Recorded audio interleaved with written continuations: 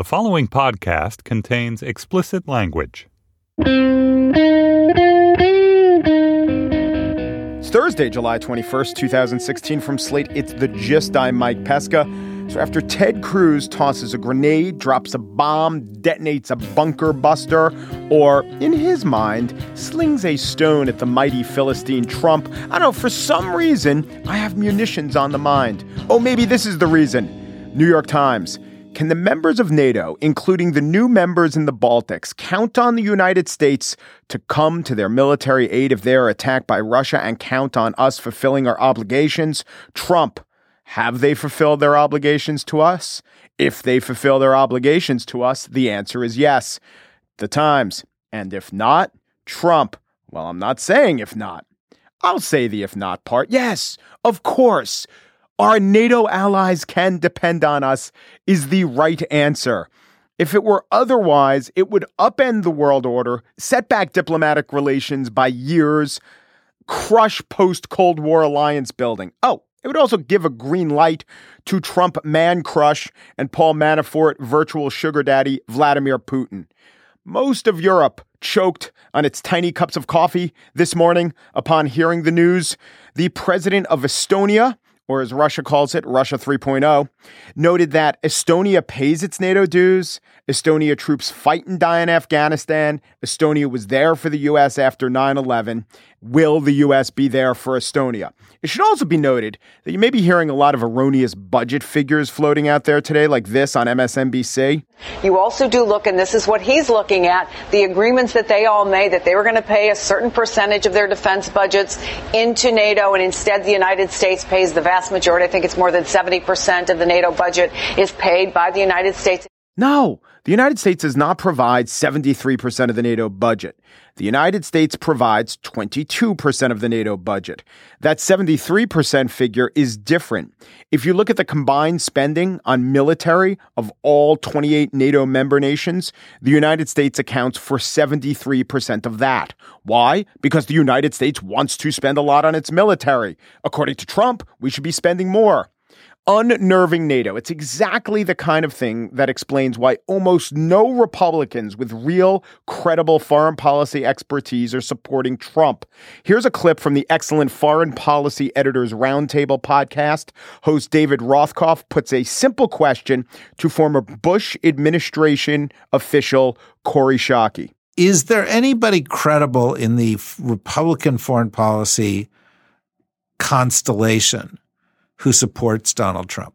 No, there isn't. With the exception of retired Major General Mike Flynn, I know of nobody who has crossed the line and supported Trump. But even Mike Flynn, who, night one of the convention, gave a widely ignored speech, not ignored by pundits, ignored by delegates who are streaming out of the hall. Even Mike Flynn knows how to handle the question, should we turn our backs on our NATO allies? Here he is on a New York radio show hosted by New York supermarket magnate and failed mayoral candidate John Katsimatidis. The European Union is an economic one, and NATO is a military one. They are going to be fully tested within the next 4 years. So the President of the United States is going to be tested. General, some of the candidates have said NATO is obsolete. What is your opinion? I don't think it's obsolete, but I do believe that NATO, if NATO is going to operate in the 21st century, it is going to have to relook its charter, and a new charter must be looked at, understood, and everybody's going to have to participate fully. Everybody that wants to gain out of this relationship, they're going to have to pony up. They've got to pay to play, so to speak. Flynn hasn't been quoted on how he's going to walk back or spin what Trump was saying about NATO. But I'm going to end this by quoting Kori Schake, the former Bush foreign policy hand, on why foreign policy experts, including almost every conservative expert, cannot support Trump. Quote, the commander in chief has wider latitude in foreign policy than domestic policy. The check and balances that normally contain lunatics that aspire to higher office are less salient on foreign policy. So we're more scared. On that uplifting note, I did spiel already, and tonight I'll spiel again in the early morning hours after Trump speaks. Who knows? Maybe tonight he will threaten to leave the International Bureau of Weights and Measures. Yardstick. Hell. Trump stick. But first, here's Maria Konnikova to play Is That Bullshit on the age-old explanation of canine motivation. Oh, he smells my dog.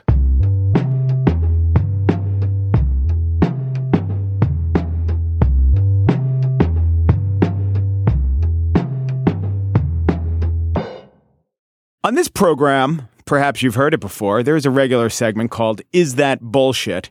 And implied in the segment, or why are we saying is it bullshit, it is a animal-based substance that smells, which brings me to our latest assertion. You visit a friend's house, your friend's dog jumps up upon you, and you naturally say, oh, he must smell my dog. And that brings us to our latest incarnation of Is That Bullshit? Is that bullshit, he must smell my dog. Maria Konnikova is here. She is the author of The Confidence Game, and she is not a dog owner? I'm not a dog owner. Have you ever been a dog owner? No, I'm allergic. Oh, really? Yeah. So what about those hypoallergenic dogs? Are they bullshit? Most of them actually are. I'm allergic to most hypoallergenic dogs. I hear Labradoodles are good. I don't know, but I've been okay with poodles so far. But every single dog that I meet, I have to basically get to know it to see if I'm going to have an allergic reaction. And it might not be worth it at a certain point. Yeah, but I love dogs. Now, when you meet a dog, do they often jump up on you? They do often like me a lot because I think they know that I love them. I just can't play with them. And you can't say, oh, he must smell my dog because you don't have a dog. No. But if you had a dog, there'd be no way you wouldn't say he must smell my dog. Absolutely. And sometimes I wonder, sometimes I actually go through this causal reasoning. I'm like, oh, this is because I was over my friend's house and my friend has a dog. Mm-hmm. So it must smell the dog from yesterday. That's so exactly I do this all the time. Reasoning. Yep. And imposing human causal reasoning on dogs who mostly just like to jump. So another thing, before we even get to the he smells my dog, let's talk about a dog's sense of smell. I think this is almost like the old idea of the Eskimo or Inuit's words for snow, which has been debunked. We throw out a number, a dog has 400, 7,000, 18,000 more sensors or is more sensitive to smell than we are. What's the number? What are they tracking? How do we know this? Like, what do we know about how sensitive dogs' sense of smell are? So I was actually dogs are. I was really excited to do this Is That Bullshit segment because I've just read this really great book called Being a Dog by Alexandra Horowitz, and it's all about how a dog smells. And Alexandra Horowitz she studies dogs. She's a psychologist who works with dogs up at Barnard. I was reading this book, and it is written in the first person or the first canine. Sometimes it's the first person. Sometimes it's the first canine. She has two canines. She pretends she's a dog in the book. Well, she wants to be a dog. Okay. Yes. Yeah. Yes. There are certain points of departure. But anyway, it's coming out soon. I actually don't know when. This is an advanced copy. But it talks a lot about just how sensitive is the dog's sense of smell. And there was one really kind of interesting number that she throws out there. Basically, how much do you need to dilute the smell of a banana in order for the dog to still be able to detect that there's the smell of a banana? Okay, that's a good way to do it, yeah. Yeah, so what they ended up doing is they took canisters and they put amyl acetate, which is what bananas smell like, the smell chemical. Do dogs like banana smell, by the way? Yeah. Okay. Yeah. Right. And they put it in the solutions. I know they like it when another dog vomits up banana, but that's the whole vomit thing. Dogs be loving vomit. And so what ends up, they do love vomit. I learned that as well. And poop. They love a lot of things that to us are very foul smelling. They don't just love it, but according to Horowitz, they love to roll around in it. That's their favorite thing in the world. And invite them into our home. Great idea. The dirtier and smellier, the better. They really want to get up there. Yeah. But it turns out that they can detect 1 to 2 drops in a trillion parts of solution. So that means that 1 trillion drops of water, 1 drop of this banana smell, and they can still detect it. And so then she puts it in perspective and she says, okay, what is this actually like? So let's assume that you have smelly socks because there was a study that was actually done with butyric acid, which smells like smelly socks. For you will notice smelly socks probably after you've just taken them off, right, in a room. And then you'll probably not notice them anymore. And if you go to the next room, unless they're really, really smelly socks, you probably will not smell them anymore. So this fox terrier with whom this particular study was done, its odor perception was the equivalent of one pair of smelly socks in the vehicle assembly building at NASA's Kennedy Space Center where they put space shuttles together. That's a huge amount of space. So if we were in one end of that Kennedy Space Center space shuttle, so it can fit a space shuttle and a little more. And then the other end, there was a pair of smelly socks. The dog would be able to smell them. Wow, that's pretty good. So that's pretty good. Now, this doesn't mean that the dog smells trillions of times better than we do. What this means is that the dog sees the world through its sense of smell. The way that we rely on eyes is how they rely on their nose. No, I happen to see the world through the eyes of love, but go on. Yeah. Okay. Fair enough. Fair enough. You do your thing. Yeah. But so their nose is very well trained. Our nose can be well trained. So you can actually train a human's nose to be very close to a dog's, but we don't use it normally that way. Really? And so, you can. We have a series of treats and belly rubs? Yeah, absolutely. Absolutely. And then, every time you sit properly, every time you roll over, it works like a charm. Every time you don't need vomit. But there are people who, like perfumers and people who are trained to smell, who can actually detect infinitesimal odors along the lines of magnitude of a dog. So it's not true that dogs are inherently better smellers. It's just that dogs do smell a lot better than we do. I got to say, as a resident of New York City in the summertime, I'm kind of happy not to have that one.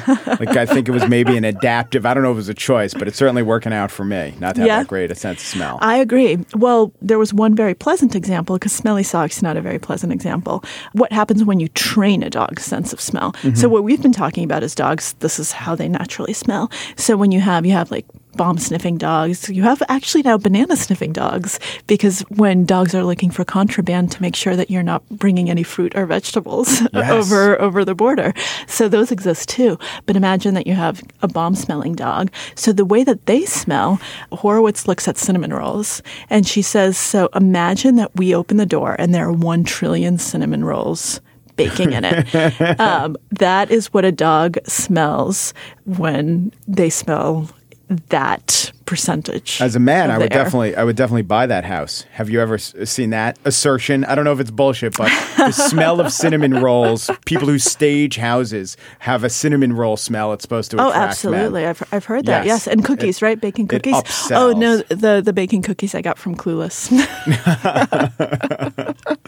Now, what about? Okay, so we talked about how acute a dog's sense of smell is, but when a dog is going crazy on you or really excited, and you have a dog, it's hard not to say that he smells my dog. I guess there's a couple questions here. One is he really smelling your dog? Is he smelling something else? But also, how long does your dog's smell linger upon you? So he can be smelling your dog. That is actually potentially true. So have you noticed that sometimes, do you have a dog, Mike? I used to have a dog. Okay. So when you used to walk your dog that you used to have, did you notice your dog suddenly sniffing random posts or trees or things? Yeah. They're sniffing other dogs or other scent markers. Little presents that the dogs have left for them. I noticed that. Yeah. Yes. Horowitz actually did an experiment. She put a pole up in Central Park or Riverside Park, I don't remember, one of New York's parks. Yeah. She put a pole there and tried to see, what happens. And it ends up that dogs start leaving calling cards and they start sniffing, and then calling cards accumulate. One calling card breeds another calling card. Wow. And so these scents do linger for a while. And she calls them calling card because it's something along the lines of, oh, you've been here. You're no longer here, but let me leave my calling card so that you know when I've been here. So they're like the Victorian gentry of old. Exactly. Even more so, the Victorian gentry that never returned a visit because they leave their calling cards, but then they never check back to see if someone else has received their calling card. So it's like that haughty person who calls when they know you're not there, and they leave their card and then they never come back. By the way, we give a lot of respect to Gallup and Roper. Those are polls of humans. She made a dog poll. Yeah. She's one of the few dog pollsters. Margin of error of 3 barks. All right. I think we have enough evidence to make a judgment on this claim. He smells my dog. Is that bullshit? That's not bullshit. But he doesn't just smell your dog. He smells probably everything about your day. Yeah. And he might smell how you're feeling. They can detect different hormones. They can tell if you're anxious. They can detect so much. So you have no idea. So on me, normally, they probably do not smell my friend's dog from 2 days ago. That's bullshit. But they smell your anxiety. But they probably smell my anxiety, or they smell something. So they come to investigate. And by the way, that was the alternate title of Curb Your Enthusiasm. Smell your anxiety. The dog version of Curb Your Enthusiasm. Like a hapless Afghan walking around, all begrudging societal mores. But we do know that dogs like to smell other dogs. Yes. That's one of their favorite smells. That's something that they're very attuned to. And I think we have enough evidence to suggest that dogs can probably smell your day, including the presence of other animals. Now, if you owned a cat, all bets are off. Right. And also if you wear dirty socks in the Kennedy Space Center. Yes. Yeah. Yes. So they're on that. They're on that, like a bloodhound. Maria Konnikova is the author of The Confidence Game. She does not own a dog, but she owns this book. Let's give another shout out to Alexandra Horowitz's new book. It's a dog-eared copy that you have. I see you're enjoying it so much. It is Being a Dog, Following the Dog into a World of Smell. Wow, how appropriate. Thank you so much, Maria. Thank you so much, Mike.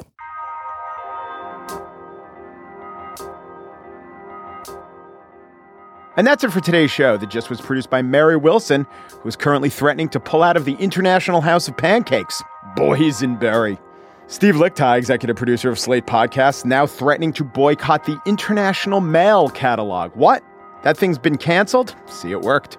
Andy Bowers is chief content officer of the Panoply Network. He wants the United States out of the American League.